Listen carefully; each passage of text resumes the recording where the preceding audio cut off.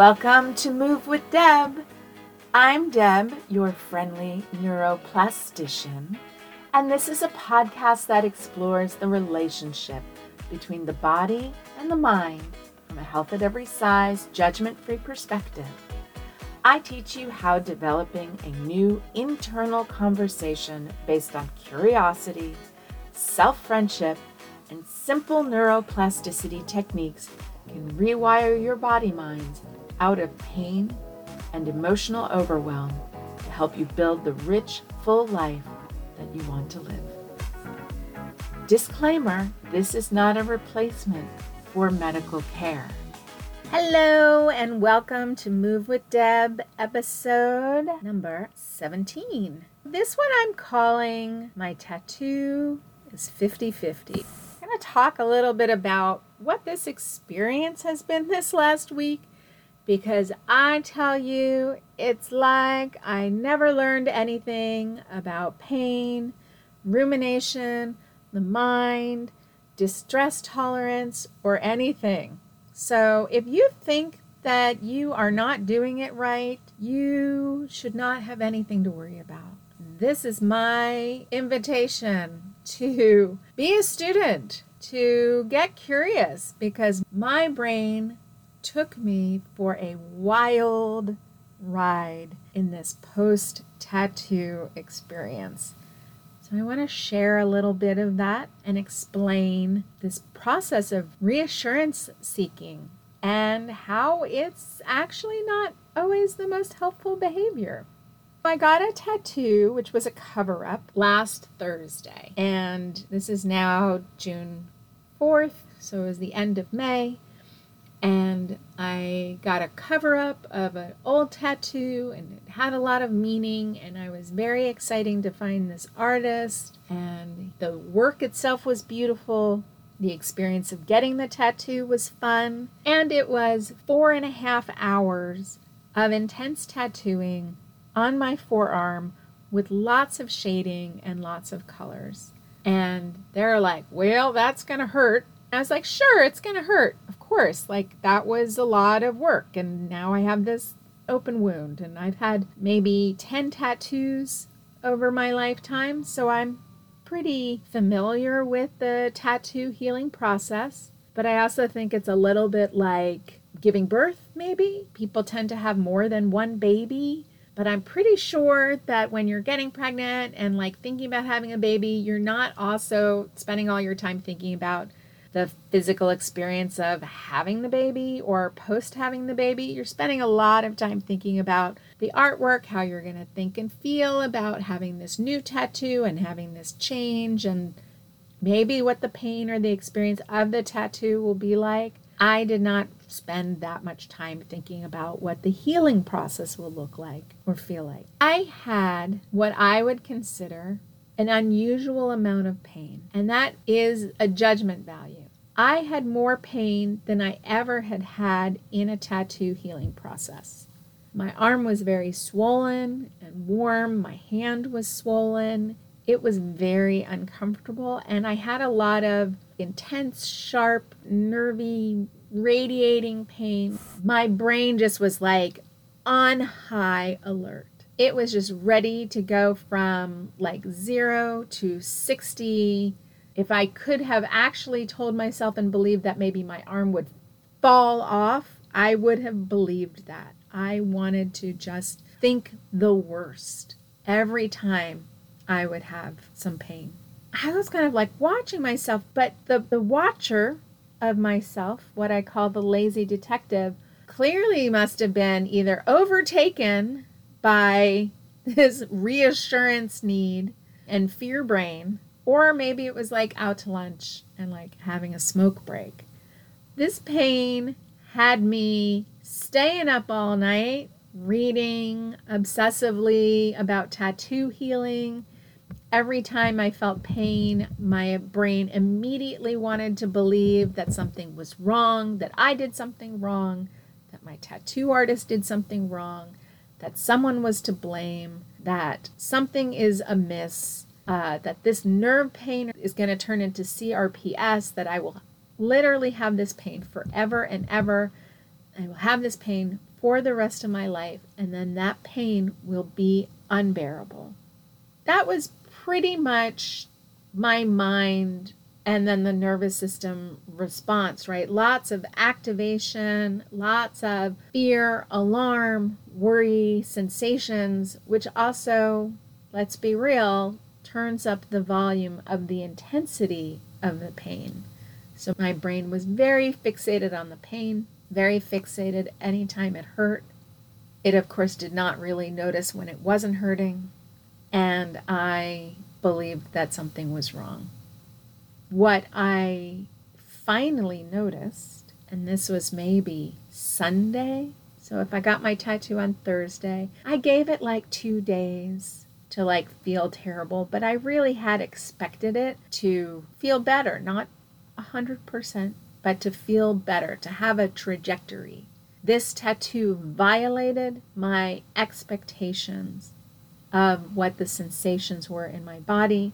My brain immediately just grabbed onto that and ran with it. So all of this fear that I felt in my body, I needed to get away from very quickly. And I thought that researching things would actually make me feel better and give me the answers that I was looking for. Finally, on Sunday, I recognized what I was doing. And I said to myself, what am I making this pain mean? That just kind of stopped everything. I had not asked myself that question because I just assumed that the pain itself had some kind of meaning, and because it was pain and uncomfortable, that the meaning was something bad. So one of the thoughts I recognized was, I am making this pain mean that I will be in pain for the rest of my life. I need to have a pain-free experience to prove to myself that I understand pain and I am good at my job. I also made this pain mean that I had made a mistake getting this cover-up, and that it was an unrealistic desire to have, that I should not have chosen to cover up my old tattoo, and that I could not get what I wanted from this artist or from this experience. Then once I noticed that that was all happening, I said, what if this is what healing looks and feels like? I did have an injury. 4.5 hours of tattoo needles and a substance being injected into my skin does mean that there will be a physiological response to that experience. I was able to take all of the knowledge that I did get from these websites and create a schema about how to decide whether or not something is wrong with my tattoo healing process. I decided that I was going to reach out to my doctor, and I explained my symptoms and I sent photos. I was going to trust that it was not infected because I did not have any fever and there was no unusual discharge. I bought a thermometer so I could have an independent verification of my temperature. I committed to washing the tattoo with antibacterial soap more frequently, and I switched to a different topical cream. I did a little bit of icing to bring down the swelling, and I decided that my body was taking care of itself. Swelling and inflammation is a part of the healing process. I committed to believing that this pain was not an indication of anything being wrong or a mistake, and that it is transitory and it will fade as my healing continued. And I committed to healing practices like getting more rest, using my arm less, better hydration, relaxing my worry mind. I knew that if something changed, that I had many options, including going to urgent care or reaching back out to my doctor to get a prescription. My doctor had also reflected back to me that they thought it was just the intensity of the tattoo time and not an infection. I decided that I was going to be gentle with myself as I was feeling a high level of pain and discomfort, that the pain and the discomfort were not problems to be solved, but just sensations to be felt, to care for myself. I took some anti-inflammatory pain medication, and I just took care of the me who was feeling pain, but also took care of the me who was feeling fear. I decided that feeling fear was also not a problem. I looked at my tattoo during the day with a smile, and I said to myself, this is what healing looks like. And I reflected that on week 3, after my sprained ankle, that my ankle was feeling much better. And while I don't feel 100% healed, this tells me that healing is something that my body is capable of. And reflecting that with my ankle, outside of the first 24-hour period of pain and fear, that I also decided that this is going to be a healing process. It was going to take 6 to 8 weeks to heal, and that whatever arose in that situation, unless it was really outside of the scope of what I was going to be expecting, that it was just part of healing. And I did not have any drama after that about my ankle. I didn't even notice that it stopped hurting until I was like, oh, wait, I think that my ankle doesn't hurt. Like, I don't need this compression sleeve right now. And even after week 4, I started gingerly, let's see what it feels like to go down the stairs. So it was an interesting process to be like, yeah, I did that over there with my ankle. But what am I making this pain mean in my tattoo? The pain was very intense. But I also understood that my fear and panic was turning my focus and my volume up on the pain. I was teaching my brain that this pain was very important to pay attention to, that there was some kind of problem. Subsequently, I think after day 7, pain has really changed. The tissue has changed. The swelling has gone down. Now what I would think of as like quote unquote normal tattoo healing is happening. And ironically, I'm noticing that I am also still in this process of being a little fixated on the healing. Now I keep catching myself looking at my tattoo, and this might be gross, so I apologize. But if you've ever healed a tattoo, you notice that you just kind of end up leaving little bits and pieces of yourself all over the place because the tissue heals and pushes up the extra ink in a scab. It's like having scales. I'm molting. So I keep noticing that I keep looking at my skin and evaluating it, but also kind of looking for the pieces of the flaky skin that are ready to be released from my body and wanting to help them along, wanting to get to the point which I don't have any more scabs of the tattoo that are coming off of me. And I'm recognizing that this is still part of that same experience. So I'm like, what am I making this mean? What am I not willing to allow this process of healing take its time? I notice that I want to be at the point after the healing. I'm anxious and ready to be in the post-healing phase, and that would tell me that this process went well. Also, healing maybe is boring. It's certainly uncomfortable, but I want to be on the other side so I can know that it's all okay. So I am literally pushing my skin now, potentially creating damage, potentially creating places where that scab wasn't really ready to be released from my body. So I can know that later I can think that it's okay. What I'm not doing is letting the skin do its skin thing.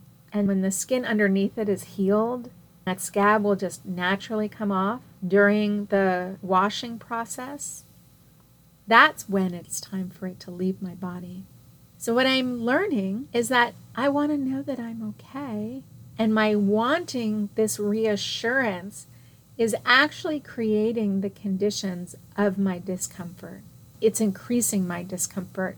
I'm not getting the reassurance that I'm looking for. None of this is learning how to allow healing to have its own time frame. And what is reassurance seeking? I identify as somebody with OCD, with a rumination habit, and some of it is this reassurance rumination. I have always traditionally been a person who loves to research things, and I got that from my mother. There's upsides to it, but then there's the downside to it. What is that line when it goes from seeking reassurance to reassurance being kind of part of the problem? I found this article from Psychology Today that I thought was great. It says, when reassurance seeking becomes compulsive. It's written by Martin Seif and Sally Winston, and I guess their blog is called Living with a Sticky Mind. It says, avoid the reassurance trap and tame your inner reassurance junkie. It's natural to seek some reassurance when confronted with uncertainty. We want some feedback that our solution or our thoughts are reasonable, rational, or otherwise good enough, or that we aren't missing something obvious. Reassurance can help to calm a doubt, allay a worry, solidify a plan of action, or guide a decision. However, people with sticky minds, I'm raising my hand here, sometimes get caught up in what we call reassurance traps, unable to accept uncertainty in some particular context. This can be the form of endless internet research, repetitive checking behaviors, and eventually alienating friends and family with relentless reassurance-seeking conversations. They may try to cope with doubts through self-talk, but they become trapped in constant looping internal debates in what-ifs, and rational responses alternate and never stop. Being stuck in reassurance seeking can lead to paralysis in decision making, haunting worries about making a mistake, or causing harm, insecurity, and self-doubt. It is a common belief that analyzing why you have become stuck will help you become unstuck, but there is little evidence that this works. In fact, trying to solve too much thinking with even more thinking creates more internal debate and more elaborate loops. Freeing oneself from the trap of unproductive reassurance requires learning to tolerate uncertainty by interrupting the factors that initiate and maintain the process. There are 3 processes that make uncertainty feel so intolerable. Anxious thinking, which distorts risk assessment, making things feel more dangerous than they are. Paradoxical effort makes attempts to control anxiety and eliminate uncertainty work backwards. And negative reinforcement, the effect of temporary relief, drives the cycle. Seeking reassurance may seem like a way to find new facts, but doubts that return relentlessly reveal something interesting. Certainty is a feeling and not a fact. If you think about it, no one can be absolutely sure about anything. So I'm going to leave that here. I'm going to post a link to the article. One of the things that I've worked with that I've gotten from my coach training is the idea that things are 50-50. This tattoo is 50-50. Getting the tattoo is 50-50. The healing process is 50-50. I used this idea when I was buying a car. And I think I mentioned this in a previous podcast, but I had noticed, and we celebrate noticing, that I was engaging in these reassurance and research-seeking behaviors obsessively with shopping for a car. It was a place that I went to when I was feeling discomfort. That discomfort would trigger my looking at cars. There's nothing wrong with doing research. There's nothing wrong with finding out what you want. But what I was doing was linking the sensation of discomfort, and it wasn't discomfort about buying a car usually. It was discomfort about doing my podcast, doing some work in my business, personal relationships. So the research for the car was like the remedy for the discomfort.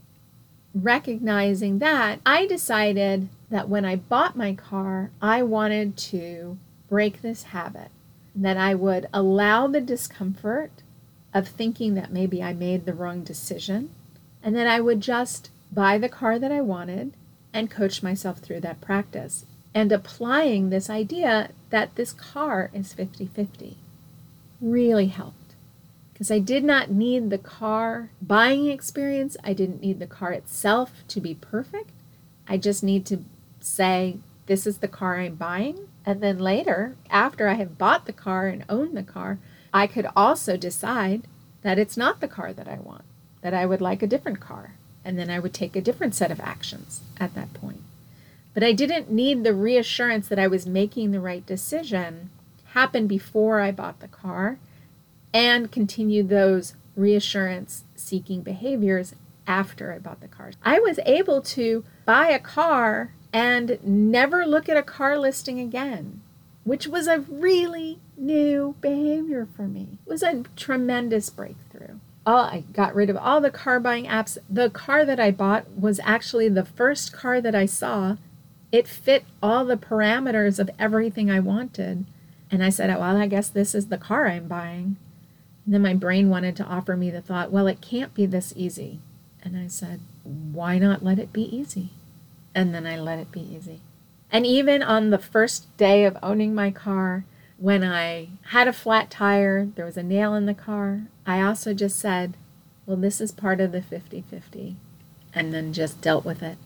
I didn't make it mean anything about my car buying, my driving, the decisions that I had made, who I am, decisions I've made in the past, decisions I will make in the future, cars I will own in the future, right? I just was like, this car is 50-50. Flat tires happen.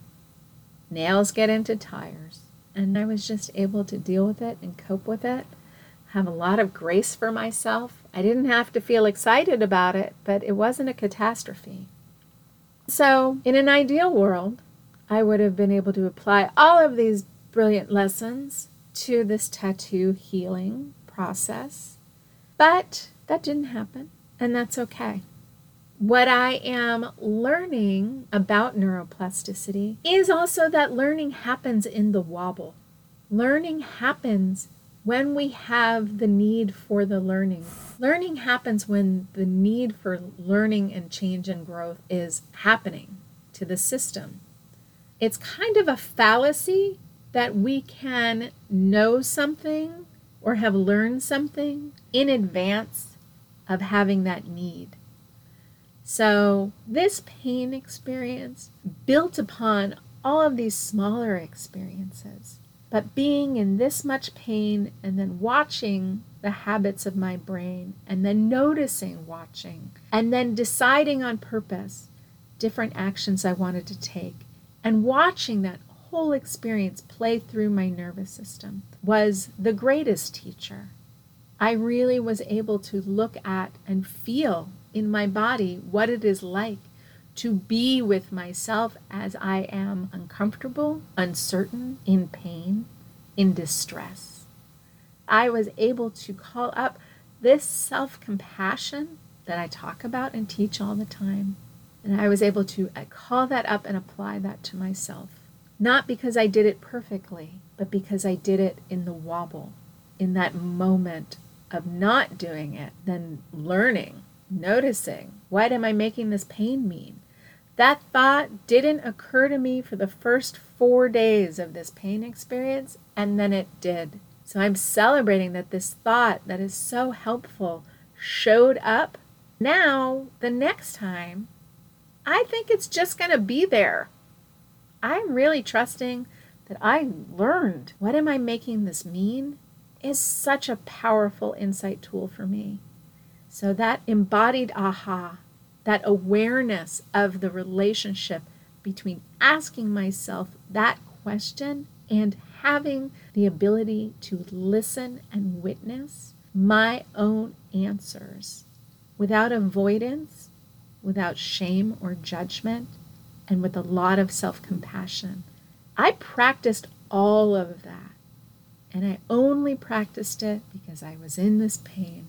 And I only practiced it because my brain took me for a ride. So thank you, brain. Thank you, pain. Thank you, tattoo. Thank you, learning. Thank you, neuroplasticity. thank you for discomfort. And thank you for the full human experience, which is 50-50. Thank you for listening to this week's Move with Deb. If you are curious about how to get more familiar with these noticing practices, if you want to learn to turn down the volume on your pain, if you want to learn to rewire your fear brain, then hop on a curiosity call. You can find that at my website, debmalkin.com, or through my Instagram at Move with Deb. I look forward to sharing more insights, experiences, tips, and tricks with you next week.